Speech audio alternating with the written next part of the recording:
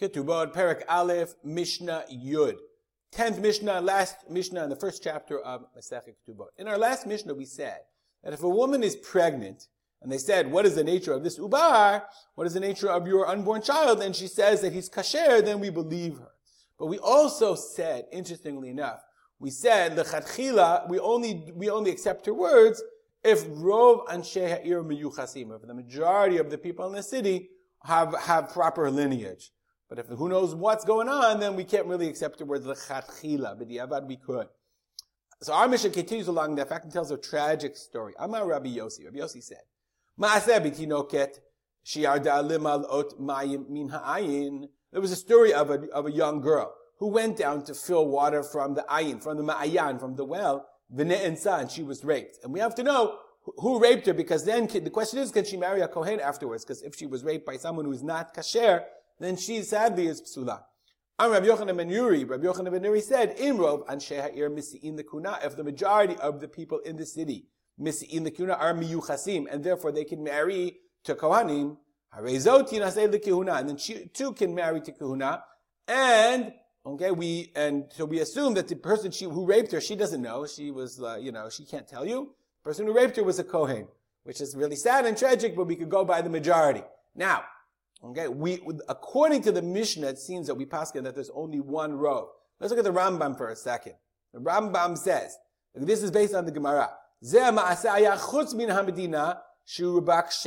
was outside of the place. The Kahati says that it was in Kranot Shel Tzipori. It was in the Kranot, the Kranot Keranar, the outskirts of Tzipori.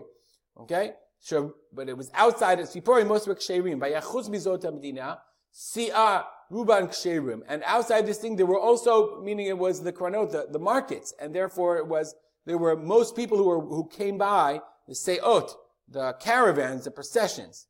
Upirush echad mizot asiyah, ve'ansa, and one person left these caravans, v'hayu trei rov, there were two rov. Rov ha'ir, so you have two majorities. Rov ha'ir, first of all, most of the people in the city were Ksherim. And the secondly, v'rov si'ah. Okay, and the second thing is the rov siyah, the most of the people that come to the market. Okay, v'zoti chumra she'ein anu sichim elachad. But normally we say we only need one rov of a ma'aleh asu b'yuchsin, but they made a ma'alah, they made a stringency with regard to yichus, family lineage. They were very, very particular in the times of the Mishnah. Shiloti naseilech lachila elabit shrei rube. You need two rube, and that's what the Bartanura, if you see, interestingly enough, after the story of Rabbi Yossi, the Bartanura says the following, exactly this idea. Afagav de ruba chad sagi be'alma, even though one rov, sage is enough be'alma, normally.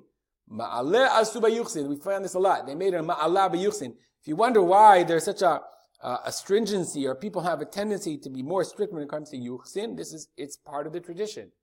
V'hacha, in this case, atzruchu harabanan trei rube, they required trei, two rov, two majorities.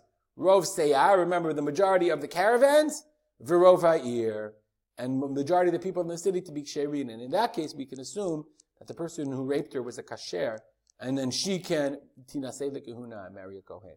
Stop here and dedicate our learning to the memory of my father, Rav Simcha ben Yitzchak Kalman. Have a good day.